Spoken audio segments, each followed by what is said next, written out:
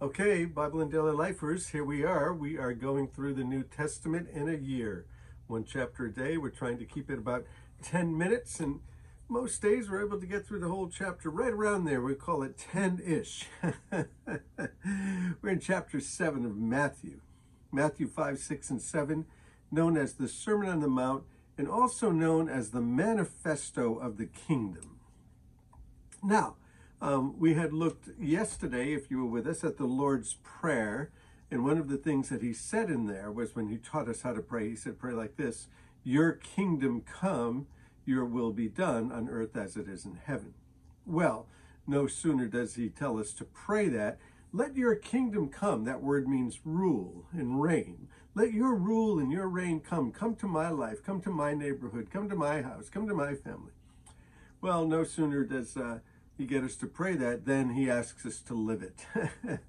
And that's what we have here in Matthew 5, 6, and 7, the manifesto of the kingdom, how people live this out, this kingdom. So wherever there's a kingdom, there's a king, and where there's a king, there's subjects, and where there's subjects, there's expectations. And so here's the expectations, the manifesto of the kingdom, how we should be acting. Chapter 7, verse 1, judge not, that you not be judged. For with the judgment you pronounce, you'll be judged, and with the measure you use, it will be measured to you. Why do you see the speck that's in your brother's eye, but you don't notice the log that's in your own? Now, this is humor. It's first century humor. It's ancient humor. You might not be laughing at it, but it's funny. If people were there, they'd laugh. That's funny. Why do you see the speck in your brother's eye, but you don't notice the log in your own eye? Or how can you say to your brother, hey, let me take that speck out of your eye, when there's a log in your own? You hypocrite, you actor. First take the log out of your own eye, and then you'll be able to see clearly to take the speck out of your brother's eye. Judge not, lest ye be judged. It's so interesting how when somebody does the same thing that we do, how for us we can justify it, but for them we condemn it. We condemn them. And it's amazing how terrible our sin and our failures and our mistakes look on others. How terrible they look at it. It's a terrible look. But when it's at us, we somehow justify it. And so the way that we judge others is the way that we will be judged. And we find ourselves doing the same thing. So let's be careful about judging people and judging their motives. And then he says something very strange. Again, it's sort of first century. You need to be in the context to understand all that he's saying here. But he says, don't give to the dogs that which is holy. Now, we think of dogs as, maybe some of us have pet dogs that are lap dogs. We like them and they're with us, or we have dogs that follow us. Maybe we have a couple of dogs, and when we keep them like pets and we treat them like a member of the family. Well, not so much in the first century, not so much in the ancient world. The dogs would roam the neighborhoods and roam the streets, eating all the junk. They were scavengers. They weren't thought of as man's best friend, as it is said. And so you don't give to the dogs that which is holy, and you don't throw your pearls before swine, lest they trample them underfoot and turn and attack you. Well, what does that mean? It means that the pigs, the swine, they don't really know the value of things. And so be careful with your life, and be careful with casting your life before people who are going to trample all over in the holy things of God and the holiness of your life and the innocence of your life. You know, be careful about it. And so Jesus is telling us how to live. Then he says, ask and it will be given to you. Seek and you'll find. Knock and it will be opened unto you. For everyone who asks receives, and he who seeks finds. So the one who knocks, it will be opened. Jesus likes to play hide and seek. He's in our day. He's in our life. He's around us, but we need to look for him. Seek. Look for him. Ask. He knows what we need. He wants us to ask. So he's not going to let us go without having that which we need.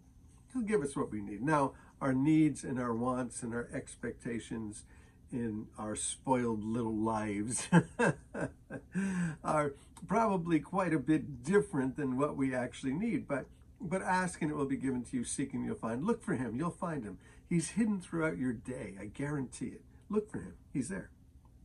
So which of you, and you're supposed to answer this question, which one of you guys, if his son asked him for bread, would give him a stone? And if he asked for a fish, would give him a scorpion or a serpent? You wouldn't do that. Your kid says, Dad, can I have some bread? Here you go. Try this. And a rock, break his teeth. Ask for a fish. and you give him a spider. No, you wouldn't do that. And so when you ask God, he's not going to give you bad things. He's going to take care of you. He's your Father. Remember the Lord's Prayer? Our Father. He's our Father. He's our good Father. So if you then who are evil, there Jesus is calling you evil, calling me evil, calling us evil.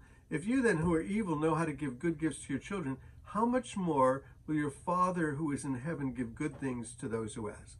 He's our Father. He'll give us good things.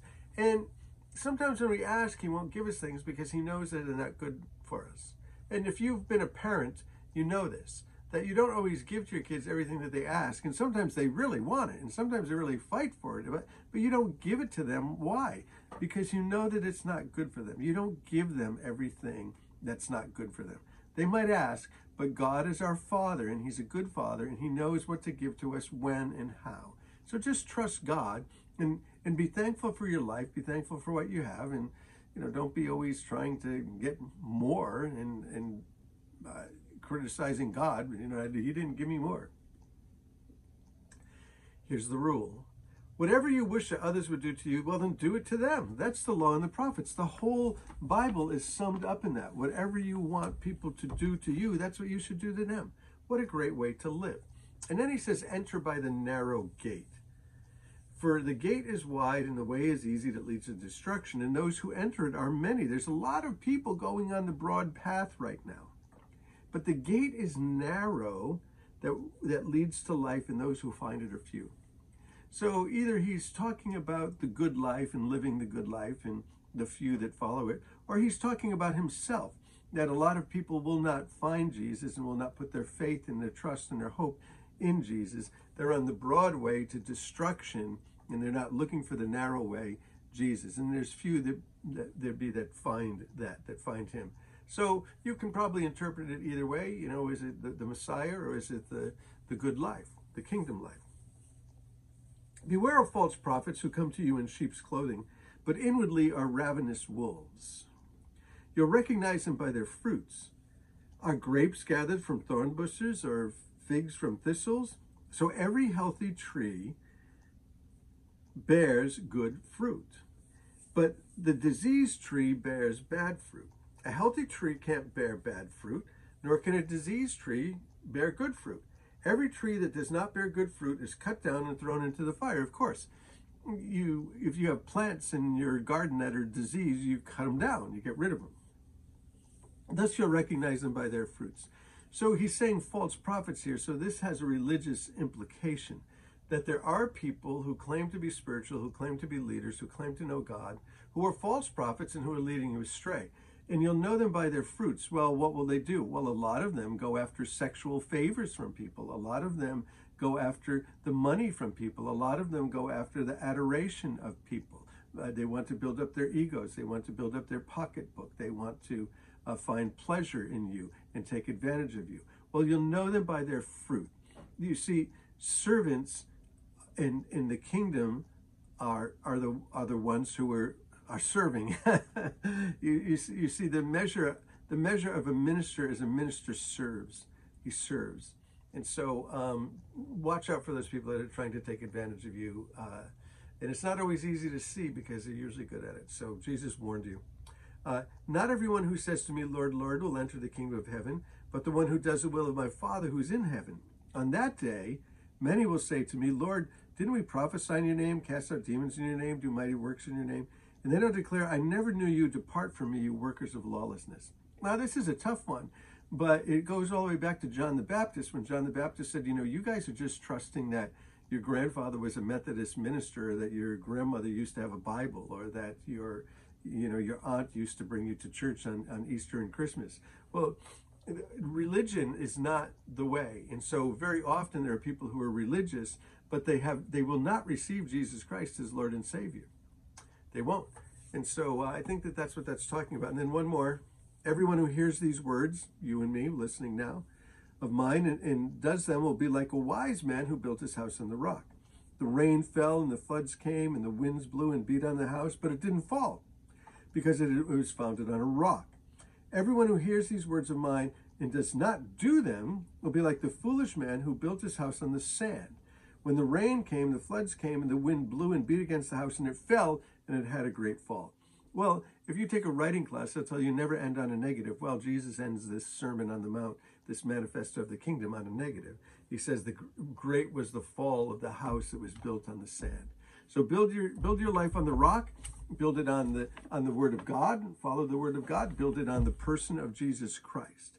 And then it says, when Jesus finished these sayings, the crowds were astonished at his teaching, for his teaching to them was as one who had authority, not as their scribes. So they had heard all of this stuff before, or a lot of it they had heard.